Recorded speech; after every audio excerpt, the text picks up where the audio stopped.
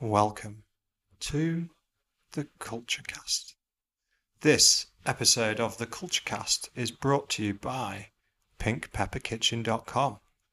I think you're going to get sick of me talking about pinkpepperkitchen.com because we don't have any other sponsors. They're not even really a sponsor because they don't pay us anything and they didn't know they were going to be featured until we released the first episode into the wild. But we managed to sell, I think, three brownie tins for Valentine's Day that we're pretty sure were CultureCast listeners. So thank you to those people and for supporting a wonderful local business. So even though they haven't paid for this one either, let's pimp them. They're brilliant. But go and buy brownies, the world's best brownies. Whenever I send anyone a brownie from pinkpepperkitchen.com, I get a flourish of WhatsApps, emails, delightful comments, just saying that it's the best brownie they've ever tasted, and thank you so much for sending them a brownie. So Valentine's Day is over. Why not delight and surprise your loved one, your brother, your sister, your mum, your dad, your kids, your colleagues, friends, anyone, somebody you don't know, a neighbour that you've never actually met. Send them a brownie.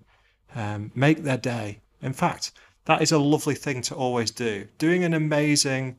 I mean, it's kind of selfish. I think about this a bit. When you do this like random act of kindness, it makes you feel really good, which maybe is selfish. Is that selfish? But I think it's brilliant. It doesn't even matter if it is. You're delighting someone's day. So what better way to do it than send them a beautiful homemade brownie in a beautiful tin that's been made and packaged and handled with absolute love. So there you go, pinkpepperkitchen.com. Right, on to business. This episode of the CultureCast features a lovely lady called Lorna O'Neill. Lorna's had a variety of jobs. She's worked in PR agencies. I think that's where she cut her teeth. And she's gone on to work in a technology business called thetrainline.com. And most recently, she worked for Thomas Cook Airlines, which tragically failed at the end of last year. And in fact, we spent quite a bit of time discussing that business because there's quite a lot of interesting stuff about it. I think it was kind of a privilege to get an inside track on what went on there and how that business worked. So I hope you enjoy this wide-ranging conversation with Lorna O'Neill.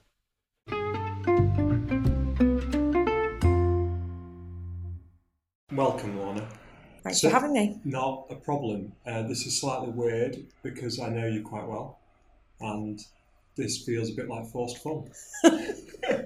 Yeah, it's quite strange sitting opposite you with headphones on. It is. Okay, well, I'm going to start off with, you worked for Thomas Cook until quite recently, and that company is quite interesting to a lot of people because it failed, and it was well publicised that it failed. The thing that I find interesting, knowing you and having a bit of an inside scoop on what that company was like, is that I feel that people think it must have been a load of rubbish because it failed. So I want to know, is that true? What do you think? If someone says Thomas Cook must have been an awful and culturally really bad, what would you say to that? I would definitely disagree that it was culturally bad. And I think the conversations that I've had with people who have since lost their jobs and the people that I speak to now, we always speak so fondly and so warmly about the time that we had there, even at the end when things were really bad, and then of course when the end happened. So I would definitely disagree with that. I think culturally it had a lot of good things about it. Like what? Well, I mean, this feels like a bold statement, but I mean, I can only speak from the communications team, which is what I was part of. I felt like the culture of our team and of the organisation wider than that, I think really kept us going. And I think at times it even felt like it was the spirit and the energy of the company that almost kept us going longer than actually maybe we should have. Okay. If it was culturally rotten at the core, this business would have failed a long time ago. I don't know that for sure, but I definitely feel like things could have been different again. I felt like we tried everything. And I do think, I think it could have been different if it was rotten at the core, and I definitely didn't feel like that was the case. The thing that I saw being close to you is, in fact, this was seen in the, I think you saw this on like LinkedIn and in the media, that people seem to band together And I've been close to other businesses that failed where there wasn't like this spirit of we're in it together, we're going to support each other, we're going to help each other. Like that actually did come across. I think that was obvious to people. Yeah, and I think it was obvious to people at the end. On when the company did fold, you could see the outpouring, couldn't you, on social media and on the news of people that really worked for each other. Yeah. It was quite unusual for me. It was definitely a place that I've worked where there were people who'd worked there for years and years, like decades, their only job, which I think in this day and age is possibly slightly unusual. And I think Thomas Cook was quite unique in that. Yeah. Some of the people I worked with, because I was in the airline part of the business in Manchester at the airport hangar, and there were people that had literally been their only job. They'd worked there for 30, 40 years. So, you know, that outpouring of emotion after is not hard to understand when those people, it's their family, it's their friends, it's their life. They don't know anything else. Give me an idea of some of the stuff, some of the behaviour that happened in Thomas Cook that led to some of this good stuff. People worked for each other. Right. People helped each other. People were very supportive. It sounds very cheesy, but I definitely observed that. Again, I'll go back to my team specifically. You know, we were at the heart of the business when it was really starting to turn bad. We were the lighthouse. Our corporate affairs director, Alice McAndrew, used to call us the lighthouse of the business. We were the beacon. People looked to us to understand what was happening.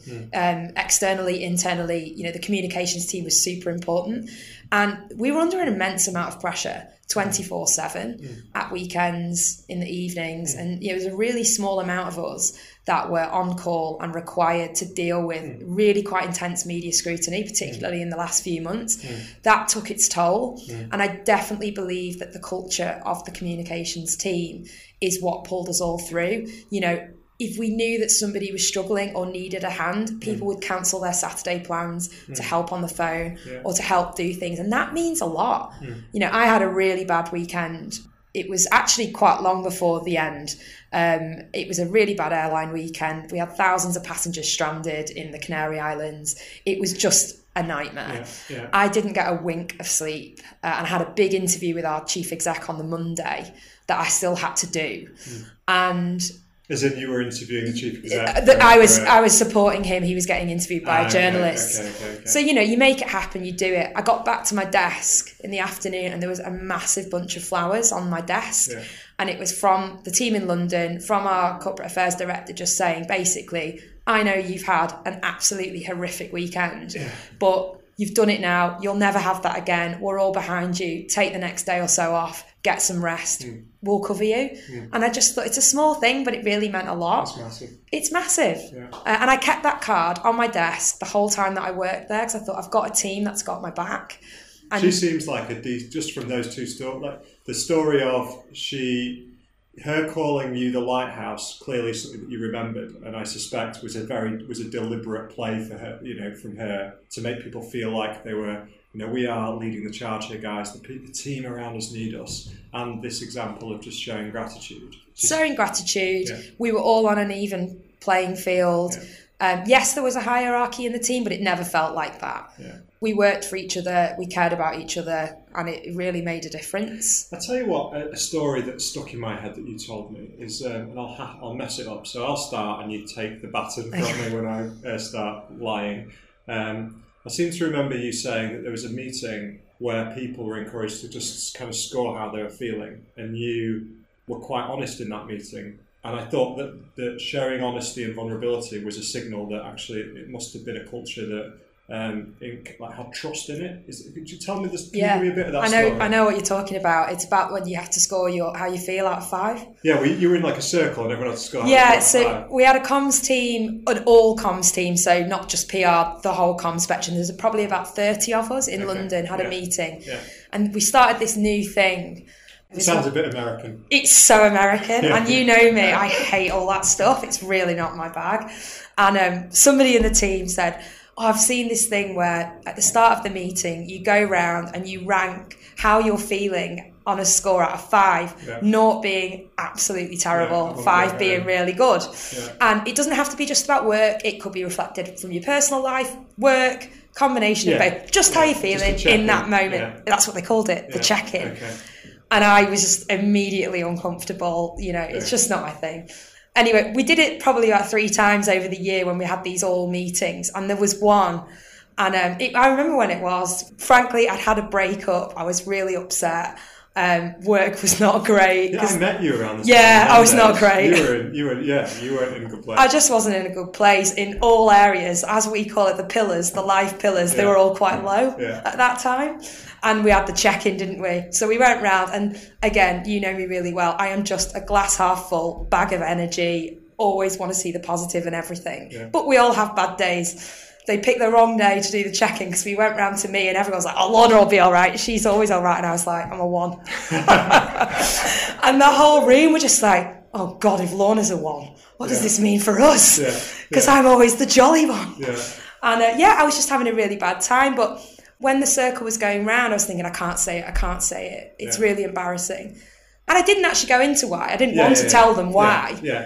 My close friends knew, but not everybody knew. Yeah. But when it came round, I thought, no, I am going to say how I feel, because what's the point if I lie? We've got this culture of honesty and openness and support when someone needs it. And I'm really glad that I did it. It wasn't that people eased off. It was just like there was an understanding there. Yeah. That, if I needed a bit of time out, I'd get a bit of time out. And no one questioned it or challenged it or what is it? What's the matter? Yeah. What's happened? None of that. We respected each other for being honest. Yeah. It wasn't a criticism. I'm thinking of my dad, which is a little bit, it's a bit cringing, I suppose, but he has a skill. I worked with him in our family business for about 5 or 6 years, and he had a real skill of showing people vulnerability, and people actually found that didn't make him weak in people's eyes. I think it actually made them empathise and want to go into battle for him more and want to support him more. And the culture of the business also kind of encouraged those things. He has a skill of showing vulnerability at certain times, and it's almost a bit of a management tool. That doesn't mean it's insincere, but he knows that if he lets somebody in at certain times, it humanises him, and I think that people want to go and work with and for people that are real, right? I 100% agree. I think vulnerability is a good word. Everybody is vulnerable at times. Yeah. And I think you're right. You want to work for people that just feel like human beings. We've all been in cultures or had colleagues or bosses that appear robot-like. Yeah. I don't bounce off that. No. I don't vibe off a robot. No, I don't want to vibe off someone who's telling me their life story at work. No, I don't want that either. But I think, I like people that are real. Yeah, it just makes more sense to me. That's just how I am. So I respond well to people like that. Was there anything Thomas Cook that you thought was culturally, it's the opposite, you thought actually that was problematic and that's something that you don't, want to see in other places that you work? Yeah, actually back to that airline, which was my part of the business, just for the benefit of the people that are listening. I was kind of a remote part of the comms team. Everybody else was in London, more or less. There was a couple of us in Manchester. So in the Manchester scene, it wasn't really like a buzzy comms atmosphere. It was an aircraft hangar with people that had worked there for 30, 40 years, really entrenched in aviation. I learned a lot.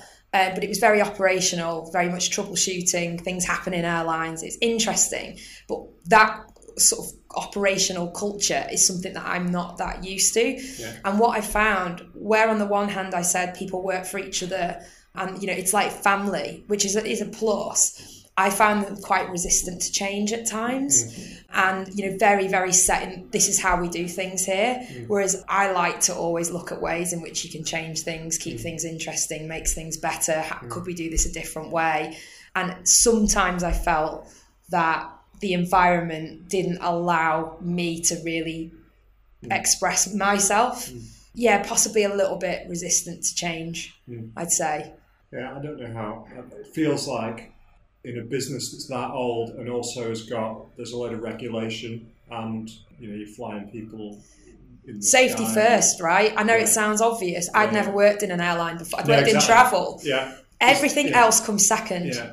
Quite rightly, I might add. You kind of want to, like loads of I'll come on to it because you've worked in a technology business before Thomas Cook, where I suspect culturally they were comfortable with people making certain mistakes, because it encouraged you to move fast, try things, innovate, You can't really, innovation in aviation and having one crash in 100, it's just not, it's not allowed. No, it almost sounds silly that we're even having this conversation, but as I say, until I'd worked in aviation, I hadn't appreciated that before. Yeah. The people were very set in their ways, and rightly so. Yeah. It was definitely a cultural change for me. Do you know what? It's a problem in medicine. There's a book, I'm going to mess all this up, but here we go. I've started, called Black Box Thinking, and it makes lots of comparisons with the aviation industry and the medical industry. And one of the reasons the aviation industry has managed to evolve and improve safety is the black box in the airplanes and gives you lots of information and tells you, what happens so that you can, if something goes wrong, you can analyse that and make an improvement. Sadly, those improvements are often made after big disasters, as in nobody's alive, there's a black box left, which is weirdly liberating in a way because there's no ego and no one's trying to protect themselves. Like if somebody made an error, sadly they're not here to be worried about covering that up. And it compares that with the medical industry where doctors and medical professionals make mistakes quite a lot, but the patients die and they live on, obviously, because they're just doing their job. And at a kind of macro level, some of the big improvements that are needed aren't made. But it's kind of, I suppose it's taking it back to big improvements can only probably be made when awful things happen. And all other times, everybody's probably very paranoid about not making any mistakes and not showing that they've made a mistake that risked people's lives. Am I talking nonsense? No, it makes sense. Actually, it's made me think even beyond the aviation point, which I think is pretty obvious, pretty clear, because of the situation that the business was in as a whole, as a holiday company, as a big trusted travel brand. It was well documented that we were in a precarious position as a business. Trying to refinance, trying to hold on to 9,000 people's jobs in the UK. Yeah. I think every decision made had just a huge amount of weight on it. Yeah. And as I say, back to being the lighthouse of the business, we did feel that pressure because every step that we made, every comment that we made to a journalist, it had huge potential consequences. It was unfortunate that I think the framework that we were in as a team, we wanted to challenge and do these things, but in fairness to the organisation, we could only go so far at that point because it was kind of damage limitation. And I feel, thinking about myself here, I work best where I'm in a high-pressure environment, but I also am not taking the decisions too seriously. If I overthink about every single situation and think of the weight of it, it really screws up my ability to be creative and try things, and it seems like a bit of a catch-22. It does. I think on a personal level, I think you've definitely hit on something that I was struggling with in the final months, and I don't mind saying that. Yeah. It's very hard to use your creative side and to think, not as you say, overthink everything. Of course you're going to make mistakes. Of course you're going to try things that don't work. Yeah. But we were under such, I know I feel like I'm repeating myself, but the scrutiny and pressure that we were under in that environment, it became all consuming, and it can make you feel quite negative. Yeah, for sure. Even though I enjoyed it and I loved my colleagues, I'm not going to lie about it. Those last months were very difficult because I felt just like I wasn't able to do the things that I wanted to do, and that was frustrating. Yeah. So, Let's move it back, actually. Yeah. The train line. So you worked at the train line as head of comms for a period of time. And I remember being insanely jealous. I remember that, Yeah, I was just like, that is a cool... I love businesses where people are like, it sells train tickets. But actually at the core, it's really messing with an industry. It's disrupting. They're trying stuff. Actually, the customer experience is really good. I think the app's fabulous today. How was that? Give me some colour of that experience. Yeah, it was great. And you're right, when I first sort of embarked on going for a job there, I thought, train tickets, that doesn't sound very interesting. But the minute I walked into the company and met some of the people, I realised this was so much more than selling train tickets. Yeah. They're a very, very forward-thinking, disruptive technology company who now, by the way, are doing amazing things. Yeah. But when you mentioned earlier that you were going to ask me about the train line and what the culture was like, the first thing that came to my mind, it was just like a fail-fast culture. Yeah. It was like, do stuff. In fact, the complete antithesis of what we've been talking about, it was do it and it might work, It might not work, but we just move on and we do the next thing. It was so fast-paced. I've never worked anywhere so fast-paced. Ask for forgiveness opposed to permission? Definitely. Yeah, I felt like that, which is great. Yeah. You know, it was really interesting time. I loved working there. I met some really smart people at that place. Okay. There's still people there now that I really, really rate very highly across the different parts of the organisation, and the company's grown loads in the last few years. So, culturally, it was definitely very fast-paced, which I enjoyed. It sounds like I'm never happy, but on the other hand, I think maybe somewhere between that and where I came from is maybe my sweet spot. It was quite hard to keep up with at times. It was, you know, you'd be working on something where you're like, right, this is the thing that we're going to do, and then the business changes direction. No, we're not doing that anymore. We're going to do the next thing. And I feel like that happened quite a lot of times. It just took culturally, it was maybe something I hadn't had before, and it took quite a lot of getting used to. There's a balance between, if you read about the early years of Google, they talk about this a lot. They talk about the time period that you stick to when you're kind of planning and executing a plan. And I'm pretty sure they ended up settling on a quarter, because a quarter was enough time to actually go after some reasonably big, meaty stuff. Say it's a week, say it's a sprint, which lots of technology companies work in these 2-week sprints. And of course they plan further out, but they're focused on delivering over a 2-week period. You can't go after bigger stuff in that kind of period. You can't put the thinking time, the planning time to see around the corners and execute well. And if you go too far out, then actually the world, if you're in a fast-paced technology environment, like, it just becomes irrelevant. Like, what you started on is no longer what the customer needs, or is no longer what the business priority is. There's this balance between trying lots of stuff, but if you just keep doing stuff for a week and then changing the strategy every week, you don't achieve anything really. You're just dead busy. And if you've got these year planning cycles, you probably miss opportunity. And I don't know where. I've actually never felt that I've nailed what that is. I've always been over or under. Yeah, like I say, I feel like I've given 2 examples here at maybe slightly different ends of the spectrum, and I don't know whether I've ever kind of been in that, whatever that perfect middle ground is. I'm not convinced I've had it. I'm not convinced I know what it is. I'm definitely not an expert in it. But everyone's different, aren't there? You know, there's people at Trainline now that were there that when I was there that'll probably be there for another 5 years because they just thrive on and love the culture. Brilliant. Good luck to them. You know, everyone's different. You know, people get their energy off different styles and ways of working, I suppose.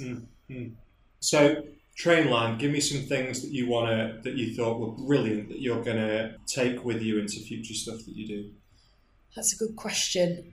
I think they were very good at sort of planting a nugget of an idea and really empowering everybody to sort of take it and run with it, test things. There was lots of test and learn was used loads at Trainline as a phrase. Test it, see if it happens. Let's do a small thing here, get a focus group in there. It was very agile.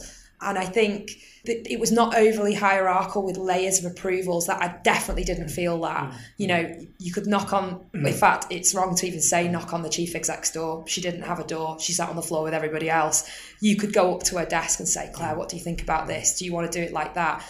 And she'd be like, if you think that's a great idea, you know, her big thing was she hired people, really smart people who can just do it. Yeah, for sure. And she let them do it. So that's one thing I'd say, let people do it. If you're going to hire them to be an expert in something, let them do it, because I think Trainline did that really well. But the hiring bit is absolutely, I felt that's Google are all over that. They're super hard, lots of barriers when they're hiring, lots of hurdles to get over, and then not a lot of control once you're in. That was my experience. But the critical bit was the bar to get in was super duper high. Yeah.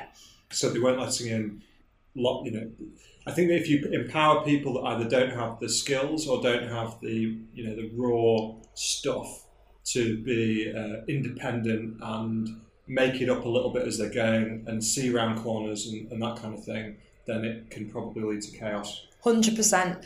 But because the hiring was really, really strong, I think it's about hiring. Then you've done the hard work. Yeah. You've got them in the business. So I definitely felt like I was always working with people who very, very much knew what they were doing. There's a wonderful cultural artifact, the Netflix culture deck, Have you ever seen that? No. It's so cool. If you Google it, it's dead easy to find on SlideShare, and there's an old version of it that I think is better than the new version. They basically talk about, as businesses get bigger, process is usually introduced to control stuff. But as more processes is added, businesses slow down, big business problems. So their view is kind of like not a lot of process, but the only way that works is if the quality of the hire is constantly improved. So normally when most businesses do the opposite of this, that founding core, the quality of it or the raw intelligence is diluted with every hire. Like that's probably the experience in most businesses, and they're obsessed with doing the opposite of like increasing the concentration of brain power, because when you're bigger and actually there's not a lot of process, you need it's still really hard to navigate around stuff. So you just need these raw brain power legends to be working in the business to make it work. I don't know, I find that it's totally worth a look. Sounds good. I'll look through it about once a month. The other thing that's come into my mind as a sort of a takeaway, and it relates quite a lot to comms strategy, which is obviously what I am into, is, and it goes back to that hiring thing and having real experts and empowering them to do stuff, is it became a really, really great tool from a comms perspective. We called it sort of the talent brand, but a big part of the comms strategy, because the company was growing and it had such massive ambitions, still does. They wanted to hire the Googlers, the Facebookers, all of those really smart people in tech. From a comms perspective, I really used the stories of people's careers and the work they were doing, the tests that they were doing, the ideas that they had. And I really used that as a kind of a PR tool to shine a light on the business and what we were doing. And they were really interesting stories to tell. The media really liked that. So again, I think the culture of the company, I've worked places where the chief exec or the marketing director are scared for their staff to get out and speak at events and do stuff in case they're not on the party line or they're not talking in the brand values and, all the messaging. Whereas obviously the comms team, we guided that and made sure that, when people were out at speaking events, that they had the right information at hand. But again, there was an element of freedom there, that we let the team go out and be the voice of the company.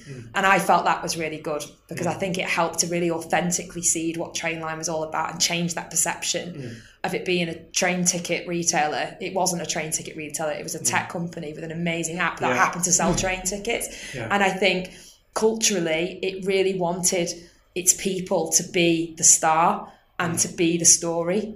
But if you're saying to people, in one breath, move fast, break things, try stuff, test and learn, and then in another breath you're saying, and when you go and talk to people, you've got to stick to these brand guidelines, and you've got to, that kind of, they're at odds. So they kind of had to if they let them having freedom in their work, let them hard for a comms person though, because by nature our job is to make sure that there's a consistency, but you can still achieve that, but still make it feel authentic and have that kind of freedom to it. I'm not saying that I particularly cracked that while I was there, but I think we did some good stuff, and I know they're still doing good stuff now. You'd nail the consistency if the hiring process has got this filter and is looking for a certain type of individual. It's almost like, it doesn't really matter if at the core you've nailed the hiring. I suspect what they then go and do and say, it doesn't matter if it's a bit different. If at the core, like they're saying the same thing or they're made of the same stuff. Does that make sense? Yeah, it does. Yeah.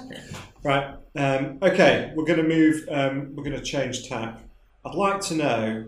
This is a really rubbish one, but I love it. I want to know something that in your career so far has been a bit of a mess up. It's been quite defining. Like at the time you were horrified, you thought, right, let's pack up shop. I'm done in this comms world. But weirdly, it's gone on to actually make you better. It doesn't actually need to be, it might be an education thing. My biggest one's probably to do with my first degree. So it's really easy. I didn't even have to think about it. Go on. And it isn't. Do I know it? I don't think so. Oh, right. It's a long time ago. It was early doors, like at the start of my career. I was working in an agency. I had a big media launch in London. Yeah. And it was for a pudding company, like desserts. They don't exist anymore. What was it called? Puds. Pods. With a Z. I think would I know them? They were kind of like a goo, goo now. Yeah. It was that sort of, you put them in the microwave thing. Anyway, we digress. That was one of our clients. And we were doing an amateur pudding chef competition in London at the Good Housekeeping Institute. Any long-standing PR will have done an event at the Good Housekeeping Institute. It's kind of old school. But they've got kitchens and stuff, MasterChef style. You can invite journalists down from all the magazines and do all of that. So we were doing that. We were having it recorded, videoed, doing interviews. I think we had a celeb chef. I mean, I'm going back about 13, 14 years now. Can't even remember who it was. And my job was to make sure that I brought all the right kit that we needed to the event in London. Anyway, it's on camera, we're doing photography and all of that. So the branding was these aprons that the contestants that we'd found via like local newspapers and stuff. So, amateur baker from Newcastle meets amateur baker from Liverpool type thing. And we had these aprons made with the logo on and their name. And guess who forgot the aprons? Got on the Virgin Pendolino down to London. Got to the kitchen, hadn't realised. So this is the key, from the client's point of view, this is the key identifier. It's the only identifier of the brand. And got to the event, and my manager at the time, who is a very good friend of mine, she said, "Right, Lorna, where's the aprons?" And I was like, "Oh, I know who she is. That's Claire." No, it's not Claire. It's not Claire. Okay. And I'd forgotten them. She wasn't happy. I bet she wasn't. I was on damage limitation. What the hell can we do? So, in fairness to myself and her, we found a local printer. I went to John Lewis. We bought the aprons. They'd been stitched and looked amazing, the ones that I'd left in Manchester. We got some screen printed ones. They were nowhere near as good, but they did work. We saved it. It happened. Lessons learned. Check again. It's like your passport. Especially when you're travelling. Airport. Don't do things in a rush. Be considered. I learned a lot of just basic things that I think I just jumped at it. I was rash in my approach. So that has fundamentally changed how much you check stuff? 100%. In my life, in my job, even today, if I'm doing something for a client, I will check it, and check it again. It taught me the hard way. Everyone. So there's that side of things. But there's a cultural thing here, which I think is what more they probably want to know about. Go on. The director, who was super senior, at the end of the day, he rang and frankly, he had a massive go at me. And I felt it was over the top. A bit uncalled for. I'd apologised. I'd come up with a different solution. I made a mistake. It was a mistake. And I felt like it was an excessive reaction. And it made me feel really bad. It didn't make me feel confident. It made me feel unconfident. Oh, young, 22, 23, maybe 24. And I got, can I swear? I got a bollocking. Yeah, you can swear. And that stuck with me as well. And I just thought, I wouldn't have handled it that. Okay, that's brilliant. I wouldn't have. I never have. I never would. I've managed people. People make mistakes. But I don't think shouting at them is the right thing. I think there are other better ways of getting to the same end. And I actually think my learning from that experience all came from myself. It didn't come from the bollocking I got. In fact, the bollocking I got just annoyed me. And I was nervous and, junior. Now I just think, I didn't learn anything from the fact I got shouted at. My learning is because I felt bad about it, because I dropped the ball. And I don't like dropping the ball. But I didn't need to be told in that way. So that they were, it's always stuck in my mind. That's a really good one. I don't know, I had one for myself this week where sometimes if I care deeply about something, it will come out in a way that I'm not always proud of. If I'm trying to create urgency around something, and I can't think of a time. Even sometimes it does achieve what I'm trying to achieve, like create a new focus, turn the ship a completely different way. But I always think there was a better way. And also, you don't know the damage you do when you let your emotion come out and either you shout or you swear or whatever it is. There's always damage, I think. I agree. I actually got that feedback from a boss once, and it was fair, and I've remembered it. I think I've got better at it, but it's definitely not a strength. I do externalise how I feel. I'm a very emotional person, you know this, we're friends. I'm quite an open book. When people know about how I'm feeling, I'm very out there, very heart on the sleeve. Yeah. But I do externalise stress sometimes. Yeah, I do. And I think that has a massive effect on the people around you. I was called up on that by a boss that I really respect a few years ago now, that you just need to just take a minute when you're stressed, either take yourself out of the situation or think about how you're externalizing it, because it massively impacts the people around you, even if they're not working with you. It makes them feel unsettled. And that stayed in my mind as a really, really good piece of advice. I think when and if it comes out at a time where the business is in distress, or it's kind of wartime or whatever, I think people look to their leaders for stability, confidence. Do you know what I mean? 100%. They're feeling anxious and nervous about if they something. See that the linchpin, crumbling, then it just, the whole thing, like, sign of a great leader there, isn't it? When you can keep that going. I don't know how to do that. I don't think anyone ever gets perfect at it. I think as long as you're aware of it, then you can keep practicing. Okay, so am I allowed to, I want to make an announcement. Oh yeah, make an announcement. So you may have already made this announcement. I haven't actually yet. I might have by the time this goes out though. Okay, well, this is an exclusive, a world exclusive. Lorna O'Neill has started her own PR agency called Surge Communications. She's currently working out of our office because we've got some space, and it's great to have her around, and she's helping us with a few things, which is nice. So congratulations, first. Thank you very much. So the bit I want to pick on is, you're at the start of building something. What are you thinking of? What behaviours are important to you in your own, you've got your own embryonic business. What things are you going to do and expect other people to do if they join you on this journey in the future? What are the important things to Surge Communications? When I started to write kind of down what I wanted my offering to be, it's quite simple, to be honest. I'm still at the beginning. This is going to change loads. It's going to grow. I'm going to evolve. But honesty is a big one. I think in comms, and particularly in consultancy, there's a lot of what do they call it? Smoke and mirrors. Yeah. A lot of smoke and mirrors. What were you going to say? Cloak and dagger. Yeah. It's not the same thing. You know what I mean. A lot of smoke and mirrors, a lot of over-promising, under-delivering, a lot of bringing the big guns out in the pitch, and then putting the minions in, and letting them sink with the client. I think I'm a consultant. At the moment, I don't plan to grow staff, and I actually just want to be me as a consultant. That's my plan at the moment. Okay. But culturally, again, it comes back to this is me. People are going to buy me, so I need to be me. So definitely honest. If it's not going to work, I'm going to tell you it's not going to work, in my professional opinion.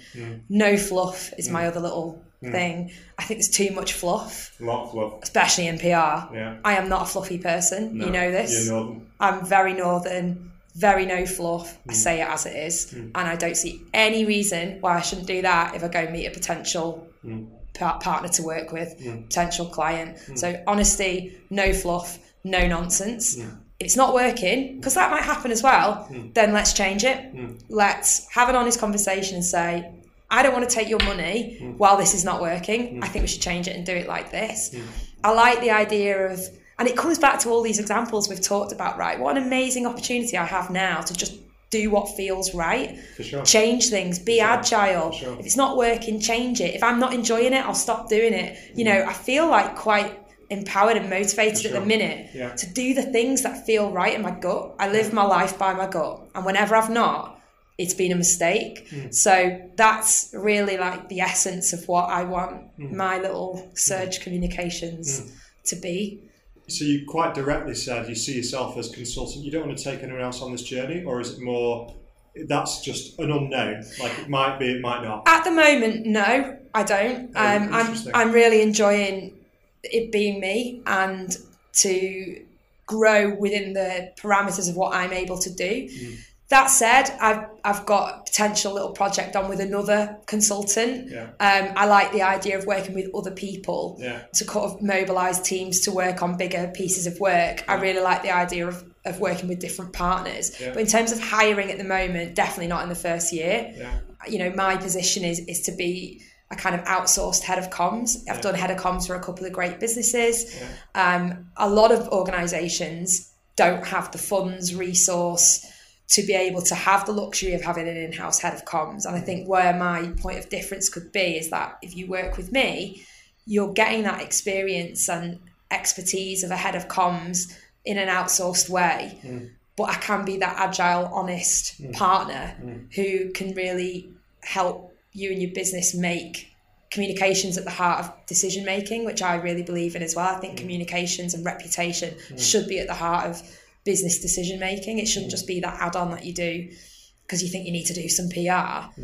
And I've got really good experience in that. So at the moment, I don't want to do anything other than that, which I think is fine. I've agonised over this because people are, do you not want to grow? Like, what's your projections for 2 years? Sure. I'm just not there yet. And I think I just want to be honest about that. At the moment, I've come out of quite a traumatic, particularly last few months in my last role. I just want to go back to the things that I really enjoy and to use my experience to work with businesses that inspire me. That's what I'm doing. There is something in that. I'm going to botch articulating it, but the thing that I think is impressive is it's like there is. I think people who are starting out in our industry, marketing generally, there's a thing about making yourself look bigger than you are or showing these big ambitions, and a bit like the vulnerability point, actually, there's almost a sincerity, bravery, authenticness when you say, actually, I'm just trying to, like, in the first year, I'm just trying to crack this and I don't actually know. And I mean, I think that'll actually weirdly help you sell, because I don't think when you're pitching against people, I don't think it's I think people do the opposite, actually. I've just won some work with a client and I know that they had actual agencies pitch and I won it. Yeah. But that's because all I've done is literally just what I've told you. That this is what I'm about. This is why I've set up. This is what I've wanted to do for a long time. I'm really excited to be doing it. I think you're a really exciting business. Let's do it together. Yeah. That's either what people want or it's not. I'll tell you what's brilliant. When you prepare for your pitches, you actually now have zero prep.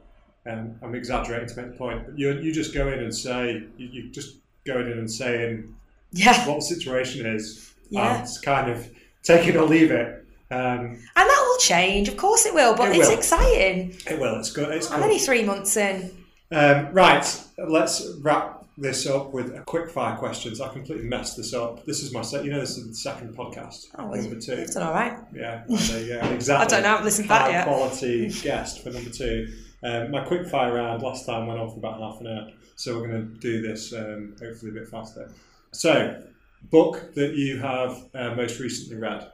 It's called The First 90 Days, and it's by an author called, I keep forgetting, it's Michael Watkins. It's called The First 90 Days, and a really dear friend of mine, Carolina, she posted it to me with a gorgeous little card in saying, for the first 90 days of Surge Communications. I just thought, what a legend. That's cool. Isn't a book just a great gift? I think it's a really And weirdly, I've very, very, very infrequently had a book as a gift. And it sounds like I'm just saying this because I'm on a business podcast about culture, but it's genuinely the last book that I read. So it's about navigating, leadership in your first 90 days. It's actually written for if you're in a new role in a company, but there's loads of useful stuff in it for someone like me who has literally just come out of their first 90 days of, starting their own business. So, yeah, I'd recommend it. It's good. And if you, on the point of you've not had a lot of books gifted to you, have you gifted books to other people? Actually, no. Have you never gifted a book to somebody? I probably have, haven't I? But nothing jumps out. If you were going to, I'll flip it. If I now said you've got to give a book as a gift tomorrow, what's it going to be? Tough. And give me a business, as in... you didn't gift me one, by the way, but you did tell me about a book and I did buy it. Which one? The Agency Nomics. Oh, did you buy it? Okay. Yeah, I bought it, yeah. Did you read Excellent book. And actually, it's a book that I dip in and out of. I've highlighted it. It's dog-eared. It's like a used book now. Yeah. And again, that's a book for people who want to grow an agency, which I've just said I don't think that I want to do, but there's so much useful stuff in there. Yeah, there is. That was a really good... You kind of gifted it by recommending it, but you didn't buy it for me. So I don't think that's a well-written book, if I'm honest. I think it's a very good book. So what I mean by that is it's a great book. But it's a dip in it. Like, you're right. You don't read it cover to cover and think, oh yeah. No, exactly. It didn't blow my mind as a inspiring, well-written book, but it blew my mind as it's got some really valuable domain knowledge for agencies. And I'll tell you who else I'd recommend that to. someone managing agencies. Yeah. Because you suddenly understand what incentivizes them in a very, very clear, deep way, and then you can manage them better. Yeah. So I think that's a really good book. But no, I don't think I have really gifted that many books, which feels wrong, but I don't think I have. I'm not as big a reader as you, I don't think. I've read 5 books this year. I know, it's absolutely crazy. Yeah. I probably read 5 books in a whole year. Yeah. If I'm lucky. I've got a tip for you, actually, a reading tip, and I don't stick to this, so this is what I wish I could do this. There's a guy called Naval Ravikant who I totally recommend following his stuff. He's on Twitter, and I think he's got a podcast. He started a business called Angel List, which was about people who want to work in startups. They go and register or whatever, and then angels can... No, in fact, I think it's about angel investment. In fact, I've not even looked at it. I can't remember, but it seems like a cool business. The thing that I like, though, is just his thoughts on leadership, culture, technology. He's quite outspoken on those topics, and he reads like a trooper. And his biggest thing that allowed him to consume more books is giving up books. And I was like, what? He's like, yeah, when you start reading a book and it's not a good book, just stop reading it and give it up. And I can't do it. I'm a weird... I can. The thing. I've given up books. But I can't do it. And, really? And the insight, or the gift that he talks about is, that, and this definitely happens to me, is you get blocked in a book. If you're in a dodgy book, like your motivation to read it drops. You read about 3 pages a day instead of 20 or whatever. So it becomes this blocker that stops you actually getting to your next good book. So he really advocates abandoning books, and I can't do it, but you can. I definitely can, and that hasn't allowed you to read more than 3 books a year. Yeah.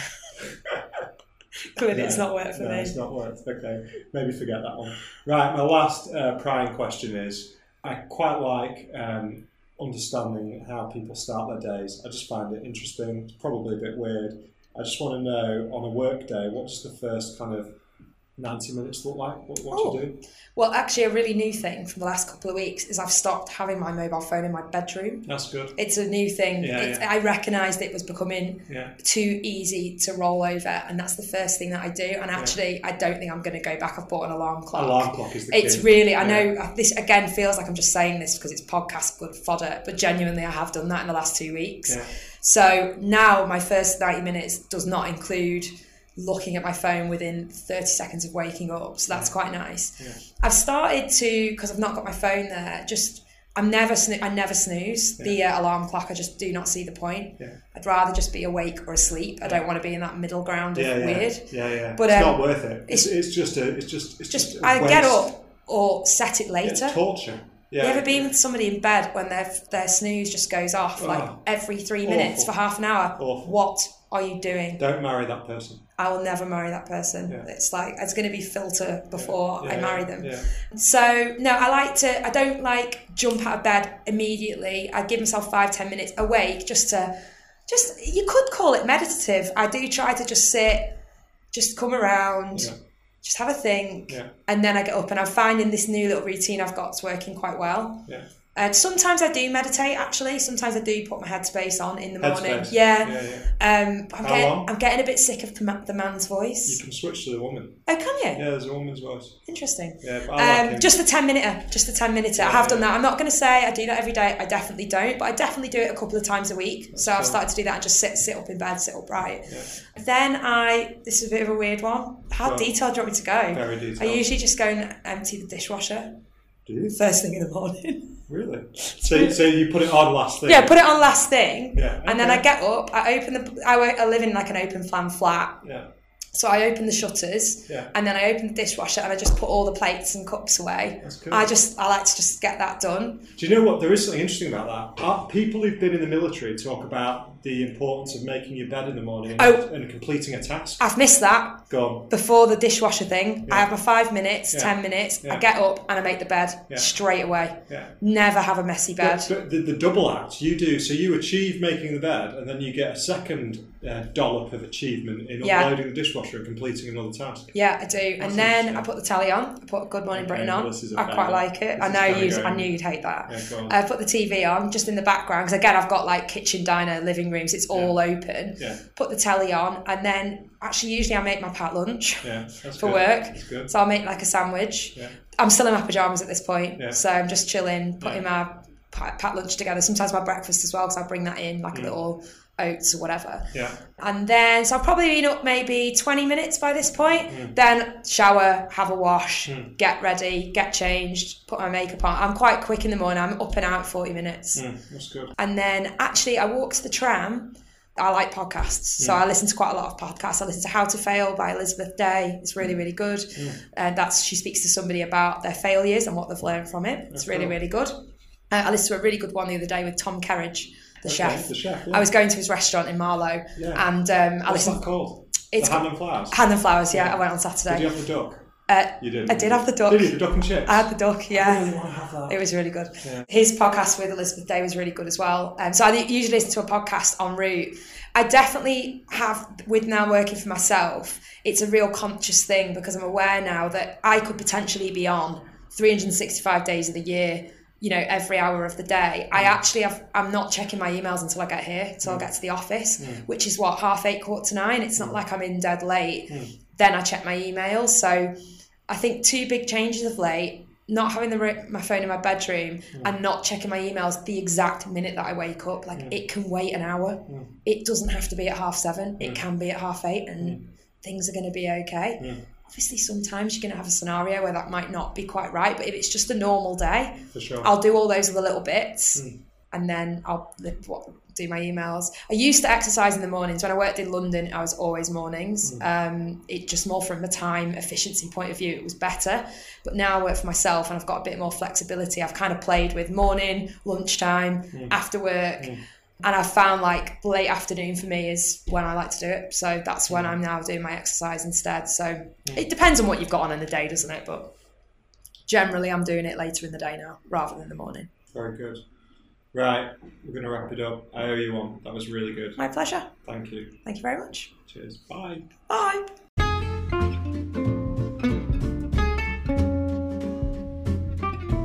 Thank you, Lorna. That was wonderful. And I owe you yet again. Anyone that speaks to me for more than, 5 or 6 minutes, I feel indebted to. We just beat that time frame by quite some. So well done. Thanks for sticking with me. I think the other thing to mention is you got it, pinkpepperkitchen.com, the world's best brownies. I think if you're enjoying this, even if you're not really enjoying this, but you're listening to this for whatever reason, I think that go to pinkpepperkitchen.com, have a look around. Wonderful, wonderful business, local business with a wicked product at the core. I think that's the thing that makes this an easy thing to promote, because actually, even though we have a bit of fun with it, at the core of this business is a wonderful product, and they're the kind of businesses I want to support. So thank you to pinkpepperkitchen.com for sponsoring the podcast, even though you don't pay and you don't actually know you do. Thank you. Speak to you again soon.